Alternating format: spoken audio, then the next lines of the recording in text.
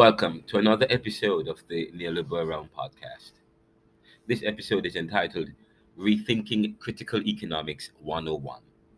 The Fed raises interest rates again.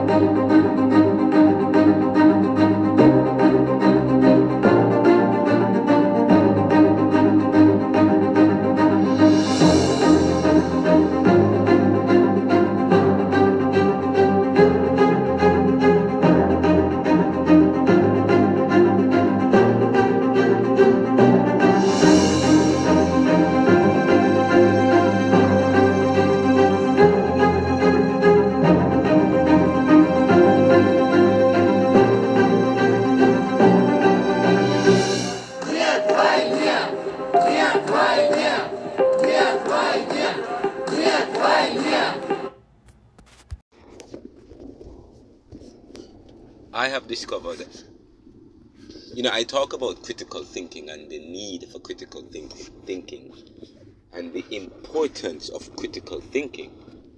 And I say to you, think, and I have said in its most simplistic and basic form, critical thinking is thinking about thinking and rethinking.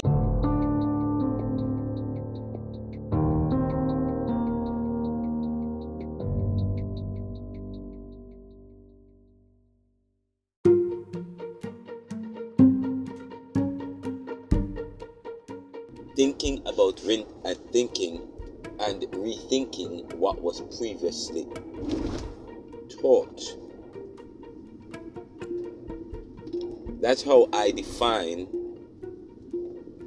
and there's a reason why I'm raising this issue about thinking. And I said to you, academics and scientists and people who study and people who do study, and not just any study, just people who do what Aristotle have developed as the epistemological study that involves looking at patterns, looking at systems, looking at stimuli, looking at in an organized way.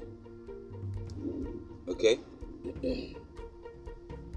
So I have been studying globalization, income inequality, poverty, and I have noticed economics for a very long time, since I was in grade 9. Since I was 16 years of age, I've been studying economics as a discipline. And we learned that economics is the allocative, or the mechanism, okay? The mechanism or the principle of economics is the looks at the distribution of resources in society. The distribution of resources in society, especially, and economics is important because economics assumes, or the people who invent economics, or this idea of economics, assumes that resources are limited in a given society. And because resources are limited, then we have to come up with a method of distribution, a distributional method to distribute, to distribute or to allocate resources amongst people in society. And it also, but part of this assumption in economics is that wants are unlimited. Their wants are unlimited, but resources are limited. So there are a number of assumptions that give rise to to the principle and to the process and to the method of economics. Economics is important in society based on our understanding of economics, and it is important because it is the way in which society distributes resources amongst unlimited limited resources amongst unlimited wants. Unlimited wants that are competing with each other. Unlimited wants and desires. Speaking about human nature now, because part of economics speaks to human nature. So we're talking about unlimited wants and desires. And there is a dynamic in society, and we talk about there's a dynamic in society that put people against each other. So people compete against each other because people have needs, and people are and there is this, and some people are selfish. So because needs are needs you cannot do without, but wants are you can do without, but you have unlimited wants, and all those wants are competing against each other within a system of privilege and position. The economics, depending on the economic system you have, would help to adjudicate, would the type of economic system you have guide, inform this distribution among the wants, amongst competing wants. But if you have a society that protects the privilege, and then you have and then you have an economic system that's supposed to allocate resources equitably among these competing resources, and so therefore you have to, in other words, so therefore in order for economics to work, then there has to be fair game. In order for you to distribute resources, amongst competing ones, there have to be what is known as fair game.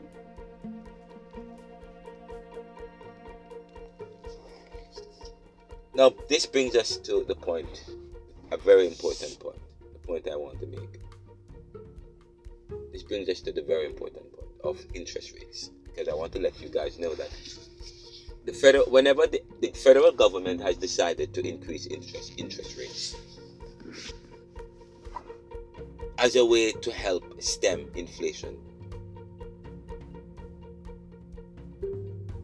the ability to manipulate interest rate is powerful, because if you can manipulate interest rate, it means you can manipulate demand and supply.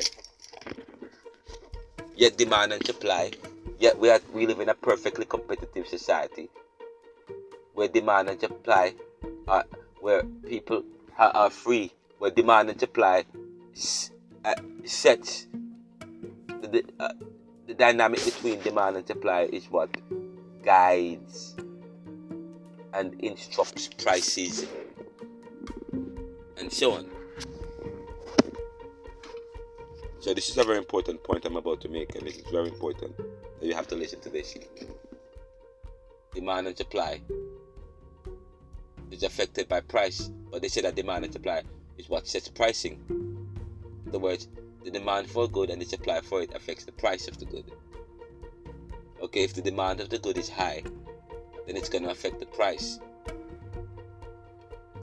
Now, the fact of the matter, this is a very important point I'm about to make, to show you how society is set up in a way to ensure that those who are ahead remain ahead. If you raise interest rates, please remember that in society you have people with resources and people without resources. We say that economics is supposed to ensure that society distributes resources equitably, yet we have high amount of income inequality and so on. So that means it's a problem. That means economics is failing. The economic system within a society that ensures equitable distribution of resources is failing when you have high amount of income inequality and poverty, which is symptomatic of this high crime and violence when we talk about relative deprivation. But when you have a rising interest rate, when you have interest rates rising, you have two sets of people, those with money and those without. when interest rates rise, those without money, how does this increase in interest rate affect those without money? I mean, those with money. What about those with money? How does it affect them? I'm going to share, and this is very important. When you increase interest rate, you are mopping up liquidity. It is a method of mopping up liquidity. It is part of economics. The economic of. We'll be right back after. We'll be right back after this. This is very important. Remember, mopping up liquidity. Mopping up its economic system, mopping up liquidity. In other words, you're trying to reset the economy. You're trying to fix the economy. Okay? The economy, because the economy is not intelligent enough. Yet still, we said that we live in a perfectly free market. It's free, unhindered, uninhibited. We'll be right back after these messages.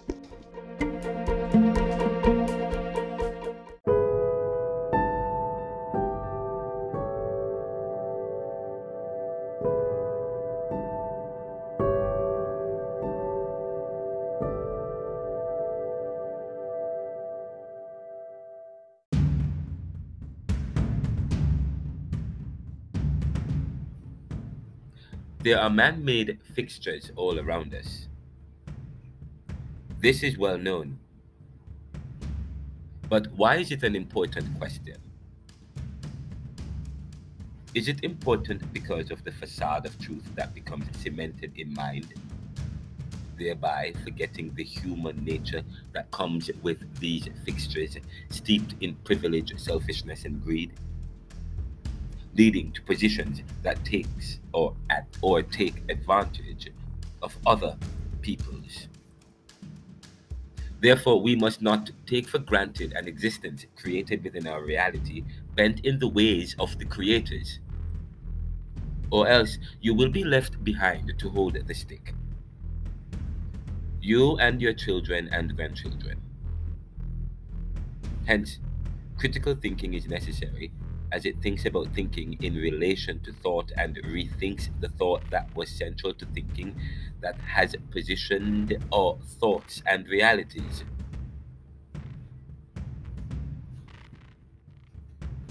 What is critical thinking?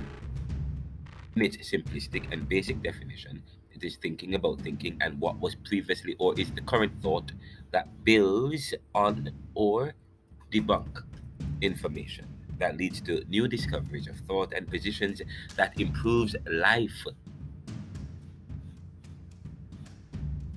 It is deliberately and intentionally reflecting on truths, challenging oneself, whether through introspective discourse or engagements with others. It deconstructs reality by scrutinizing current knowledge and truths we have about ourselves. Critical thinking is usually within the realm of the postcolonial, postmodern, skeptics, or those who are fighting for better, leading to effective and progress, or leading to effective progress.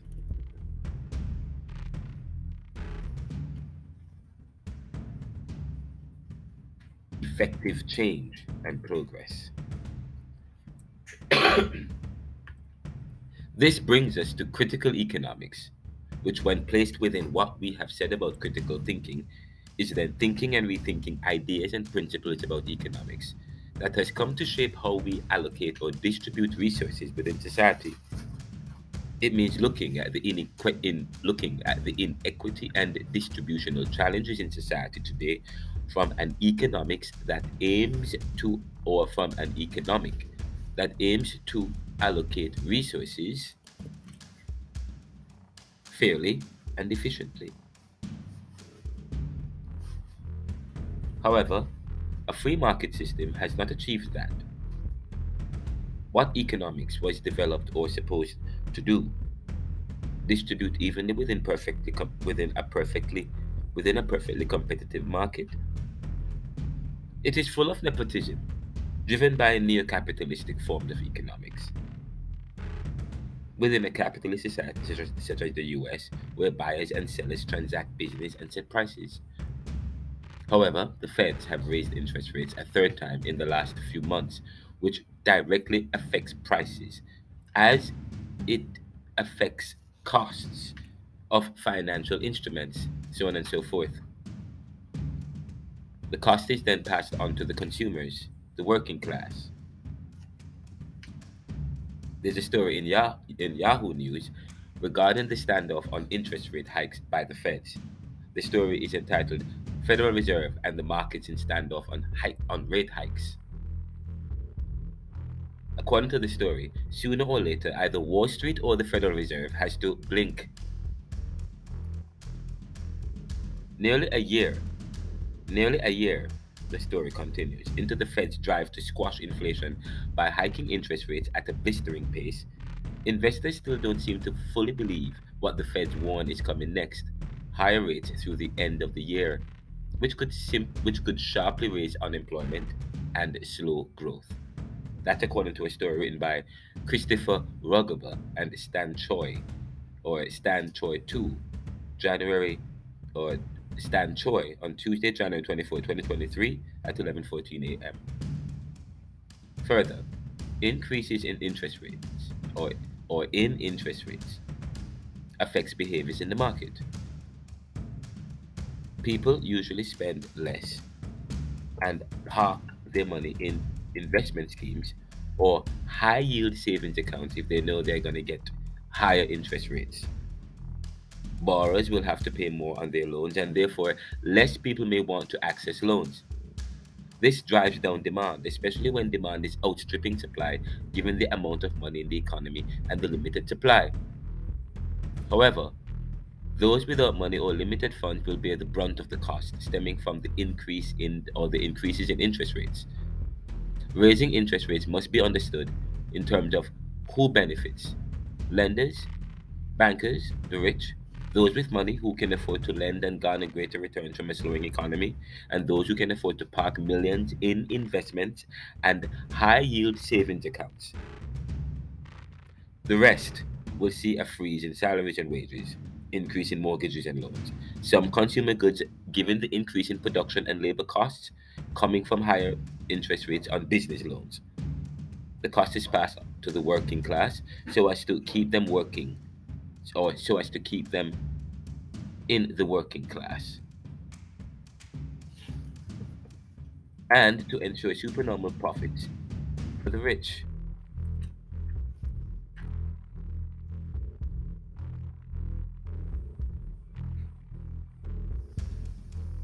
The Fed, comprised of wealthy investors, financiers, old money, politicians who control monetary policies, have come to supply a doctrine enshrined into psych and academia without challenge. If the Feds increase rates to mop up liquidity, it means then that they are increasing the cost of living on the working class so that they can retreat to the usual, working paycheck to paycheck, because the thinking is that there is too much money in the economy. But who really has the money in the economy? The wealthy or the poor working classes who will now suffer the wrath of the Fed's interest rate hikes? We asked the question in a poll available on our Twitter and LinkedIn pages. Why do the Feds raise interest rates? A. To mop up liquidity. B. To reduce inflation. C. To ensure higher returns. Or D. To maintain the status quo. And E. I don't know. You can participate by going to our Twitter page, Ronaldo McKenzie, or Reverend Ronaldo C. McKenzie on Twitter or LinkedIn, respectively. This conversation is available in the neoliberal journals at the Neoliberal Corporation. Let me end this particular reflection by saying this. Therefore, the postcolonial man must be a critical thinker who is a skeptic, one who is suspicious of history and its creation of the present.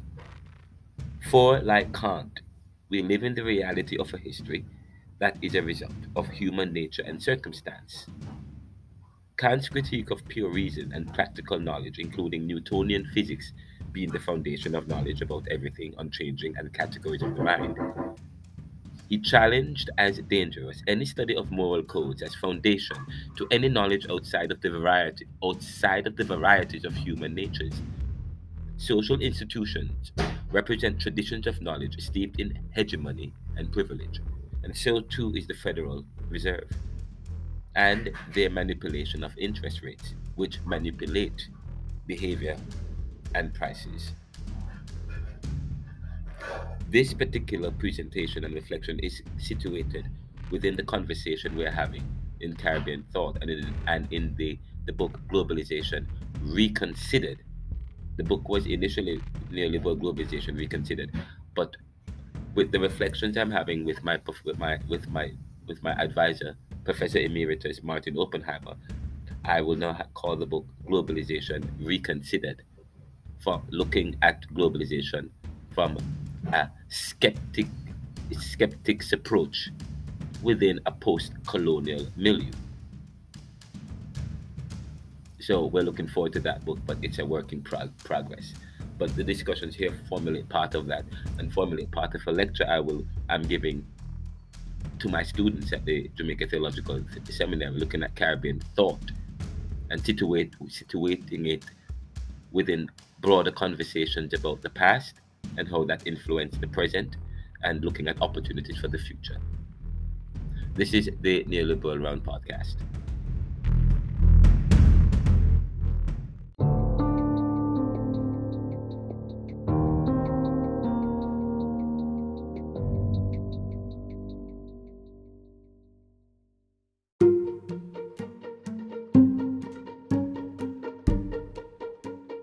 I was making the point before the break, talking about a very important point as it relates to economics. And when you study economics, of course, you're talking about people like Karl Marx, who wrote Das Kapital. You're talking about Jean Colbert, Baptiste. Okay, you're talking about that influenced Adam Smith's Wealth of Nations. Yes. And you're talking about Max Weber, Protestant Ethic and the Spirit of Capitalism, and all that goes with this, and which runs alongside the sociology. When you look at historical sociology, traditional sociology, devoid of anthropology, was one that was a heavy, born within colonialism, full of ethnocentrism, to provide a perspective on society that supports an economic arrangement. Now, but beyond that, that's not what we're talking about. We're talking about the interest rate, because the Feds have indicated that they will increase interest rates, and I tell you, that is communism. I tell you, that is dictatorship at its best. I tell you, that has nothing to do with the perfect. It defies me that we can talk about a perfectly competitive system, economic system, where buyers and sellers, yes, control the market, have that kind of free will. Yet the economic that we have is not the economic system that we employ. Does not speak to that. It's something completely different. If you can increase, if you have the ability to manipulate interest rate, that's a power. That's a power that you have over demand and supply, and over people. Anyways, and I'm going to share with you a very important point as it relates to increasing interest rates, because these people are playing. I mean, they are playing with people's lives.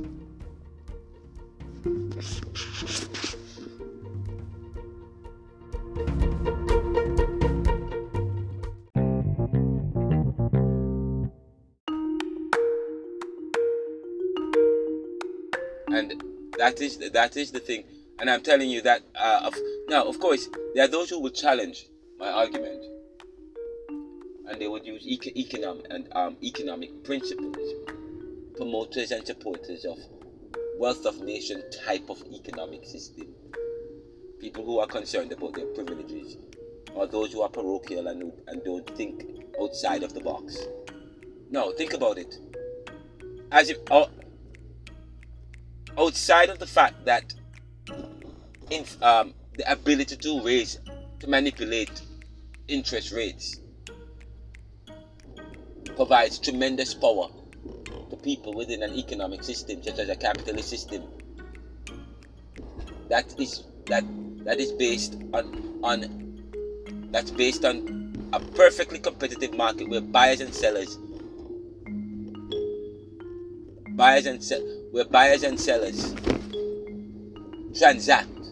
make transactions or exchanges that helps to set economic conditions.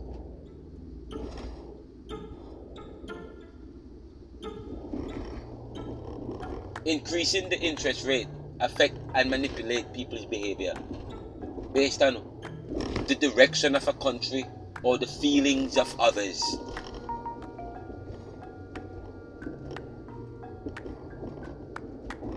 Raising the interest rates has never provided the kind of solutions to society in terms of helping society. I was speaking with an old University of Penn graduate, and he said, "I remember when I used to be paid $2. Now that's through the door. There's no $2 a day now. $2 a day is what is needed now. Just if you earn less than $2 a day, then you're considered living below the poverty line. Anything over $2.50 is above the poverty line. But I'm telling you, $2.50 per day won't help anyone."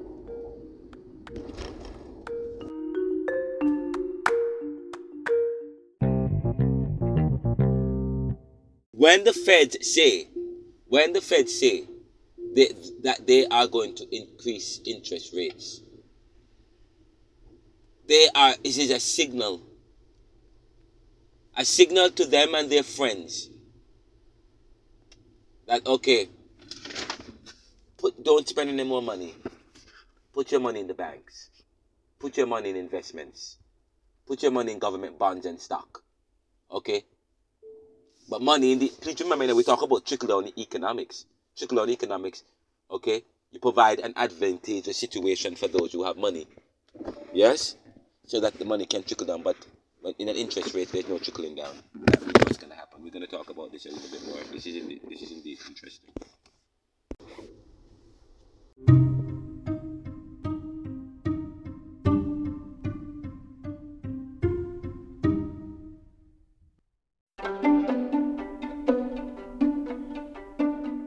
I was making the point about economics, looking at economic systems, and this drive, this new thrust it's not a new thrust, where there's always been the Feds. There's always been the Feds, and just so you know, the Federal Reserve is made up of. It's not just. It's a corporation between the government, yes, and very wealthy bankers and privateers and investors and financiers and people with money. The Feds, with a corporation between the elites, the wealthy, the people with the money, the financiers, and that's quite interesting. Which setting up a Federal Reserve to manipulate, requires, say for example, requires a representative of the people, and who is that? The president. But more often than not, look at Donald Trump. Was he representing the people? He's already an elite. He's already rich. He's already wealthy.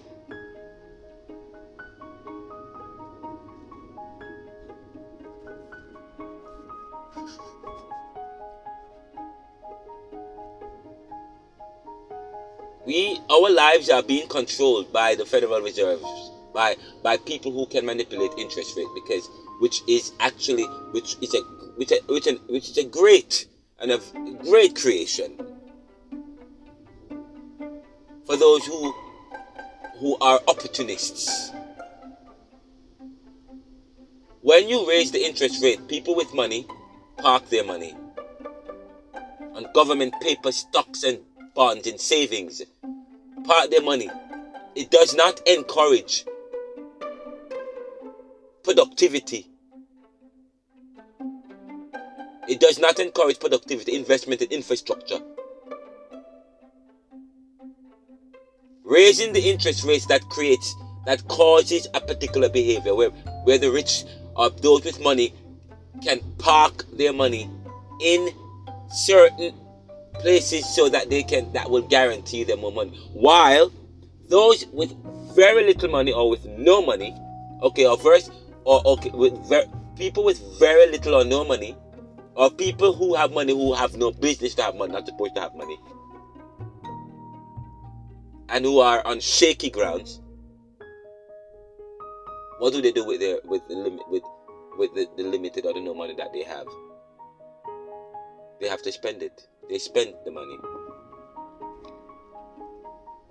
In other words, please remember, what is the purpose of one of the purposes of raising interest rates is to manipulate consumer behavior, is to interrupt the market, is to apply a level of control that takes away a particular kind of freedom that is causing an imbalance or causing the economic arrangement and system to act out of control, out of what it was designed to do, to guarantee wealth for a particular group of people. Now, please remember, please note this. You increase interest. So when you increase the interest rates, just so you know, the purpose of increasing interest rates again is to mop up liquidity. Liquidity. What is liquidity? Liquid. Something that a watery substance, but liquidity in economics means instruments that can turn into money quickly. Money. So you're mopping up money in the economy. There's too much money in the economy, so you have to mop it up. You have to take it away. Take it out of the hands of people. There's too much money. In other words, if there's too much money, that means there's too much goods. People have the capacity to. Too many people have the capacity to purchase goods and services.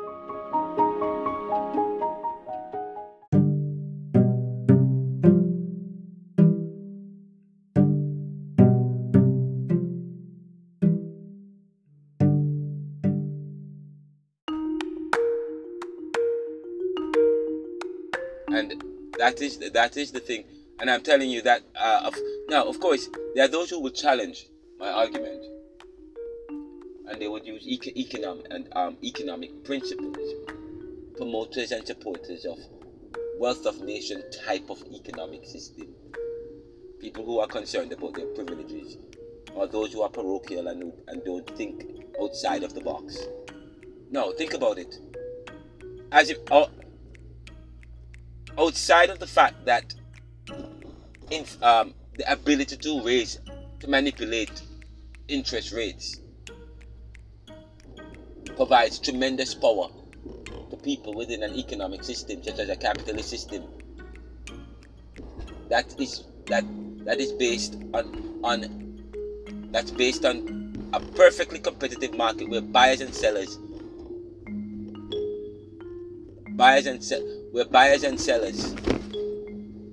transact, make transactions or exchanges that helps to set economic conditions.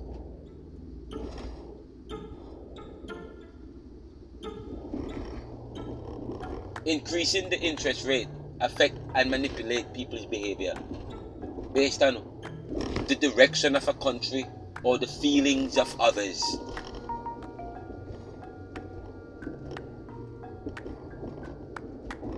Raising the interest rates has never provided the kind of solutions to society in terms of helping society. I was speaking with an old University of Penn graduate, and he said, I remember when I used to be paid $2. Now that's through the door. There's no $2 a day now.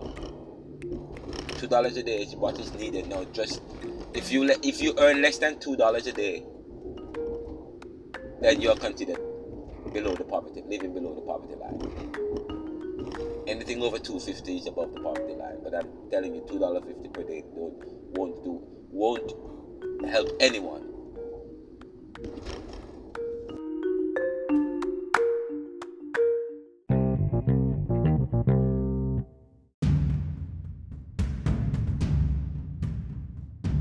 But you raise the interest rate to mop up liquidity, to take money from out of the economy. So that means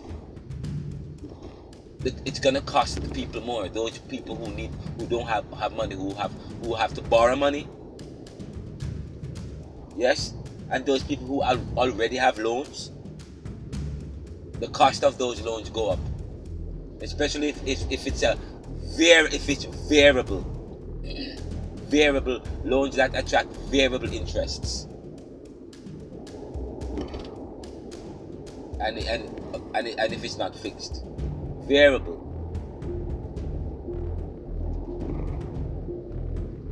When the interest rate is high, those rich people who have money who have invested their money, and more often than not they have their money tied up in some kind of investment, they get richer. Poor people who have to get loans and borrow money, they get poor because now it's going to cost them more money. It helps to create a situation where there's more income inequality in society and poverty. Let's see what's going to happen with the Gini coefficient in the US over the next couple of weeks and months.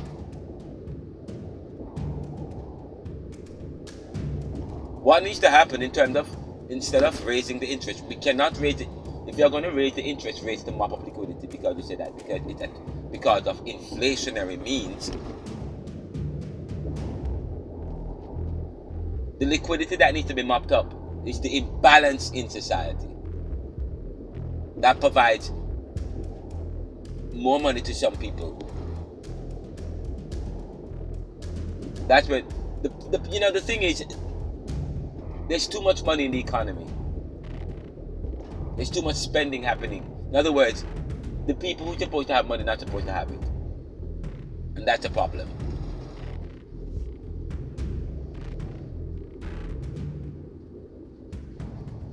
Please remember, we're talking about contending for unlimited wants and desires.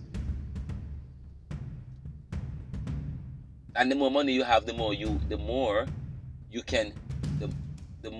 are able, or you'll be in a position to satisfy your unlimited desires. The amount of money that some people have, they don't need to have that money compared to the lack and the needs in society. I'm telling you, it is draconian. It is a sin. It's evil. When you see what people have and what others don't have, and the way how they try to get more, the willingness to pay people pittance while receive. I mean, that you look at society and human nature. The fact of the matter is, it's gonna cost. Raising the interest rates does not fix anything. It only resets everything. It provides greater money for people, and who already have money. That has always been the case.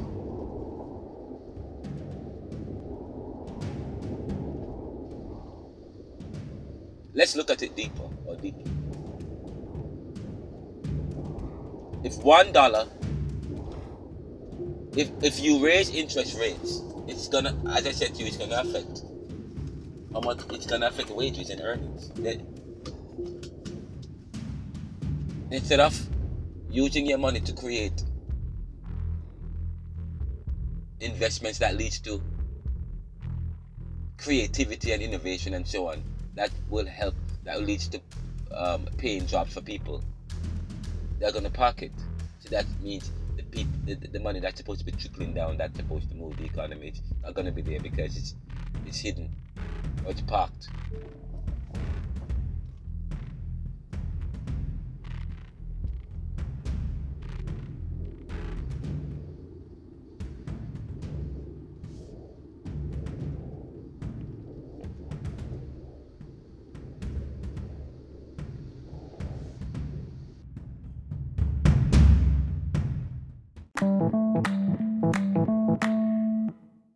And what's that going to do with demand, supply on the supply side?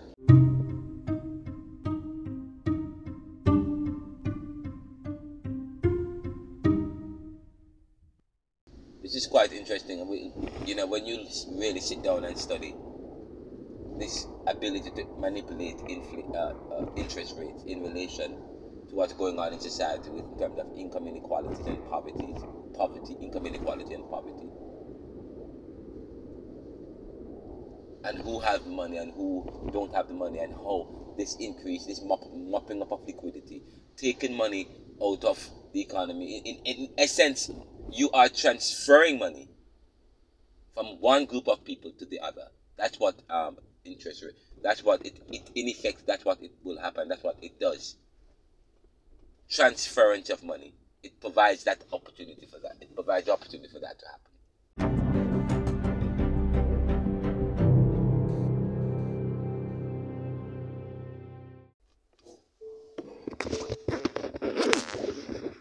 We have to We have to abolish the Federal Reserves. But didn't anybody? Has anyone thought about abolishing the Federal Reserves? Federal Reserve has not fixed anything. We'll be right.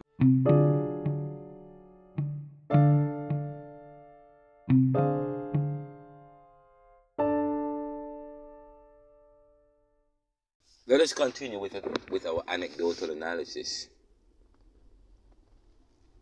thinking critically about interest rates and the Fed's ability to increase interest rates, especially and they just increased the interest rates again. I think they increased. This is probably the fourth or fifth time they're increasing the interest rates because they're trying to mop up liquidity. There's much happening in the society today. Just so you know, Microsoft laid off 10,000 people. Wawa is no longer open 24 hours for a lot of the stores in some of these cities, Philadelphia and so on. Okay. There has been a lot of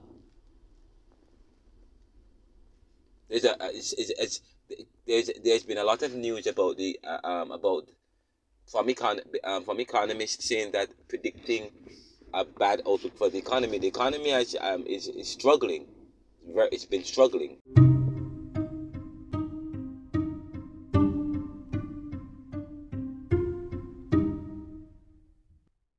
The economy is struggling to rebound since COVID, and with all that's happening in the world. And I say to you, the people, when you look at the types of people in the world, people with money and people without money, and the people with money, how does it affect them? The people without money, you think of them in terms of cost. So let's continue. We're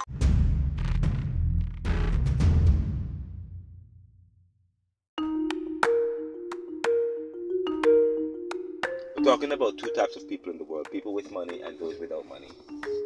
And the Feds and the fact that the Feds are increasing interest rates is going to affect the most vulnerable in society. Again, those with no money. Those with no money, and rather, okay. And just so you know, we talk about cost. People with no money usually have costs, interest rate, and they usually and they and the people with no money or limited money or working class, middle class people, they borrow money. You think of them in terms of cost, because the costs, they always bear the costs in society.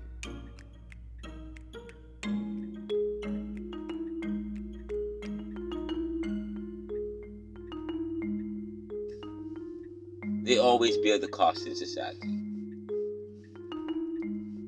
So once you raise the interest rate, it means the cost. You're raising cost. You're raising cost.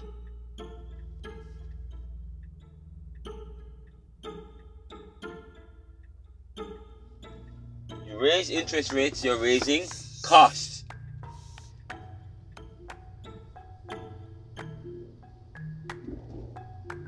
But in other words, it will cost people more to get loans.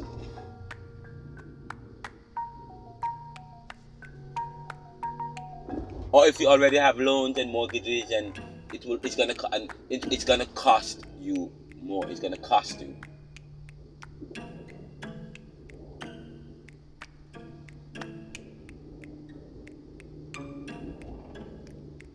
So if you have money and you have no business having money, just so you know, it's going to cost you. Now they're mopping up liquidity. They're taking more money from you. And who gets the money? The wealthy. The people who lend you the money. The people who lend you the loan. Lend you the money in order to do what you're doing. The loans that people get, it comes from lending. From loans, investors, people with the money. So now they're gonna get. So you think of them in terms of earnings, revenue. They think in terms of revenue, earnings. Capitalists, they own stuff, so they are paid what is owed to them, but they also lend, so they're paid. And so when you increase interest rates, in a sense, you are making the market favorable to those rich people who can lend, money.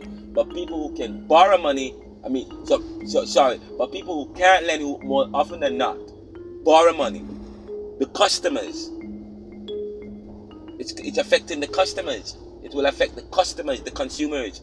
I'm not going to say consumers, the customers in society.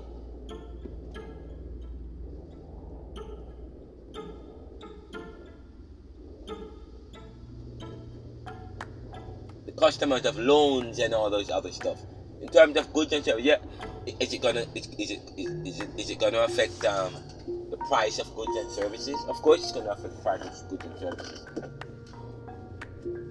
It's gonna affect the price of goods and services. The price is gonna go up. The price of goods and services is gonna go up because, of course, I talk about cost. People who earn, they're gonna have more money. So yes, whether or not you increase interest rates, that cause an increase in prices. The people with money, it's not going to affect the people with the money because they are already going to benefit from the increase. In other words, because they are lenders within this economic system, then they're going to get more. They're going to get back money.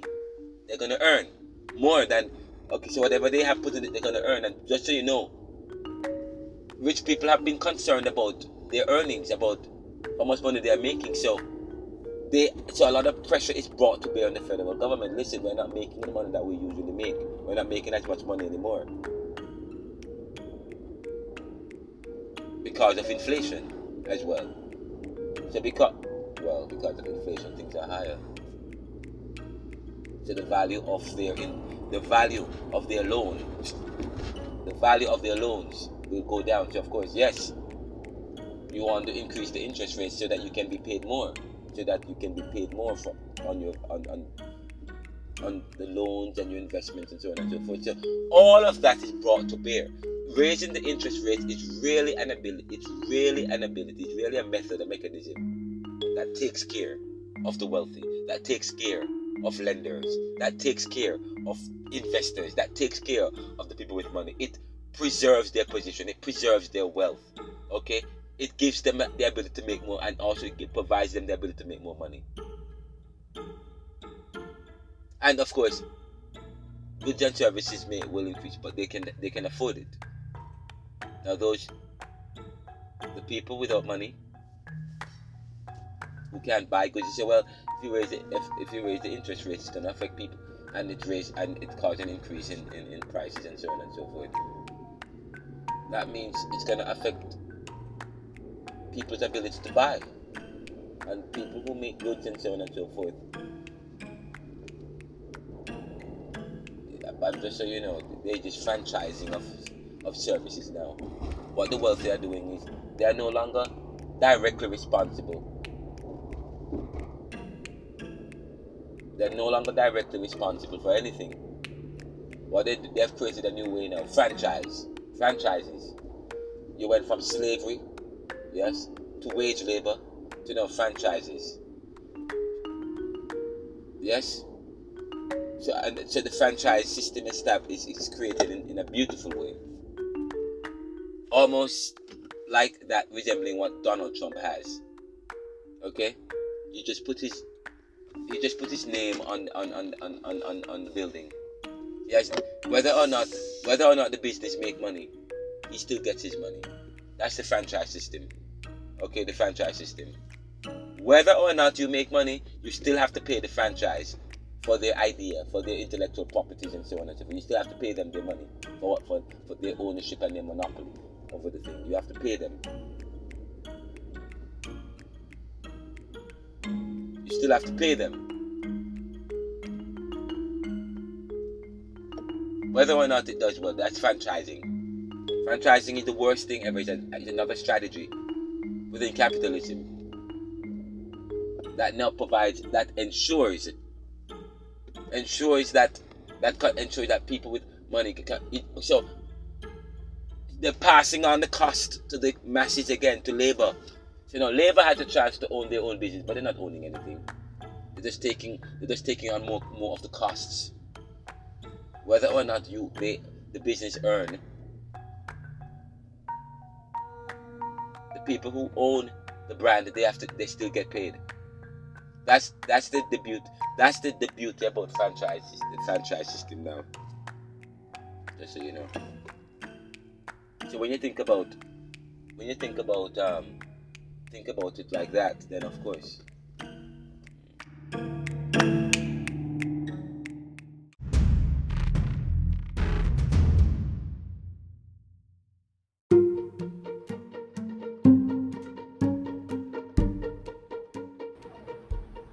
There's one more thing I'd like to add, because I've actually published this podcast, but there's one more thing I must add to the conversation, which I just added to the article.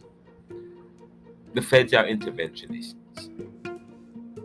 much like the technocrats leading the structural adjustment projects that had made the Caribbean into debt-burdened havens and dependent capitalist states.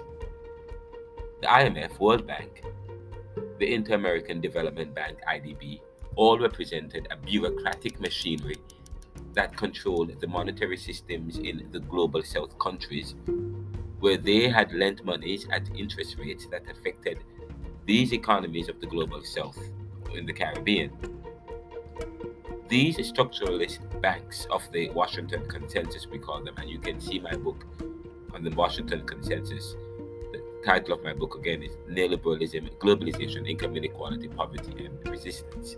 These structuralist banks of the Washington Consensus, we call them, IMF, IDB, World Bank, much like the Federal Reserve, represented wealthy groups, nations, that helped to influence the terms of conditions of the monies loaned to the Caribbean. The newly independent countries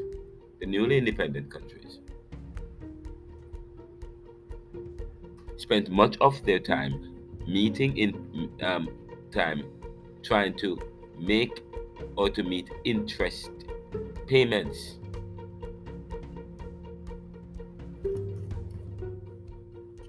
While their peoples lack the resources needed to improve their lives to compete in the global economy. The World Bank and technocrats of the Washington Consensus have apologized, recognizing their strategy of implementing structural adjustment too rapidly and inhumanely. Today, the World Bank has a limited role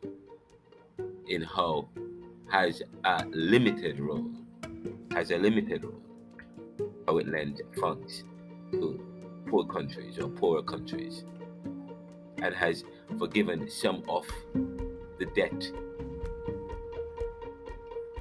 with conditions still. However, the interest rate hikes in post-industrial countries are pressuring international banks to lend at higher rates as well,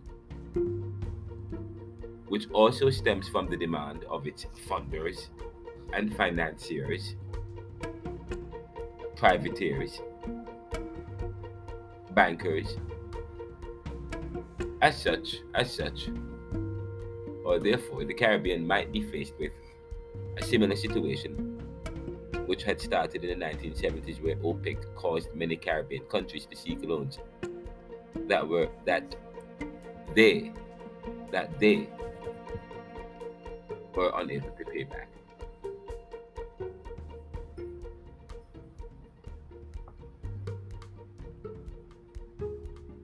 The Feds represent a bureaucratic machinery, much like the IMF and the World Bank,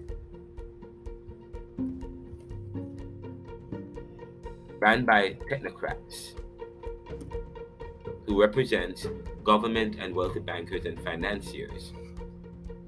The technocrats employ the interests of their members and funders. The Fed, or the Federal Reserve, may have similar interests, yet it has protections in our laws, given its other responsibilities to print and regulate money and maintain the value of the currency. Yet there are those who have called for the abolition of the Federal Reserve for something better. No, the Fed itself was created as something better. I discussed the Federal Reserve when I had interviewed John Anthony Castro, the 2024 US presidential candidate, some time ago. I believe it was on May of 2024, or May 2024, on this podcast. He explored the idea behind the Federal Reserve and plans he has for it if he were to become the next president of the United States. And of course, you can see a copy of the conversations I'm having here in the Neoliberal Journals on the Neoliberal Corporation's magazine website, www.theneoliberal.com. And there is the title of the article is Rethinking Critical Economics 101. The Federal Reserve is raising interest rates again, and there is a link to the interview I did with John Anthony Castro, where we spoke a little bit about the Federal Reserve and the idea behind it, so on and so forth. This is the Neoliberal Realm Podcast. We'll be right back.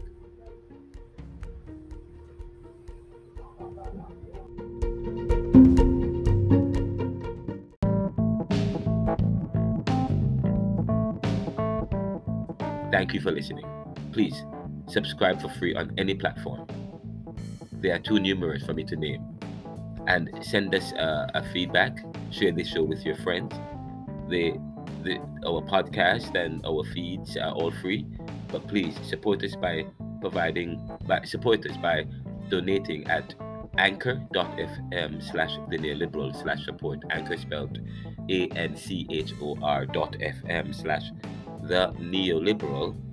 And many people have a problem with the neoliberal, THENEOLIBERAL/support.